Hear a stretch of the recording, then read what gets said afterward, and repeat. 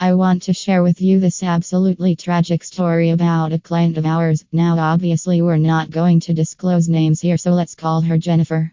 Jennifer felt her heart sink. She was having coffee with some old friends, and they were all talking about a cruise they were going on.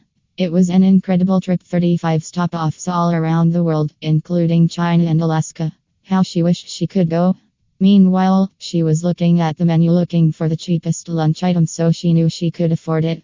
Hoping for the subject to change and hoping no one would ask why she wasn't coming. You see, lack of money had killed Jennifer and her husband Ron's retirement dreams. They had been comfortable while they both worked, but they didn't build a strong, passive asset base before their retirement. And they went through their super in just a few short years. So just making ends meet each week was a struggle, as they tried to survive on the few $100s they got a week from the government. In fact, every other night Jennifer would wake up at 3 a.m. with night sweats, wondering what she would do in a costly emergency. Or if the government made a cut to the pension. And she felt embarrassed whenever the subject of money came up because she knew her and her husband should have and could have done better. Luckily, this frightening vision hasn't happened yet for most of you yet. But according to the very real statistics for a lot of you, this is crystal ball into the future of what it will be like for you and the literally millions of Australians who don't take serious action now.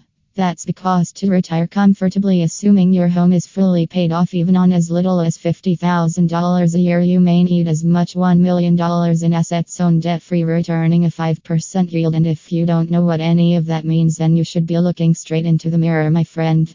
To retire on $100,000 per year, you may need as much as $2 million in assets owned debt-free, returning a 5% yield.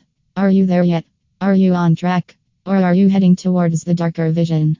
I am betting that most of you aren't. By now, you're probably wondering about Jennifer and how she fits into this, but I'll get to that. Why?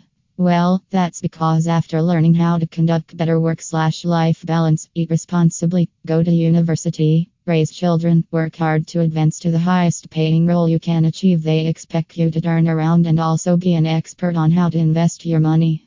Unbelievable, but it's the cold hard truth of the sometimes cruel game we play. The reality is, you can't afford not to invest, you can't afford not to diversify your income. It's simply not an option. As Jennifer has witnessed herself, there is no sanity or safety in ignoring it. If you're heading into the financial black hole, it's time for action. Get my free report on how you can begin expanding and diversifying your income today. You have two choices. 1. Ignore the nagging fear and hope everything all works out. 2. Take decisive action now.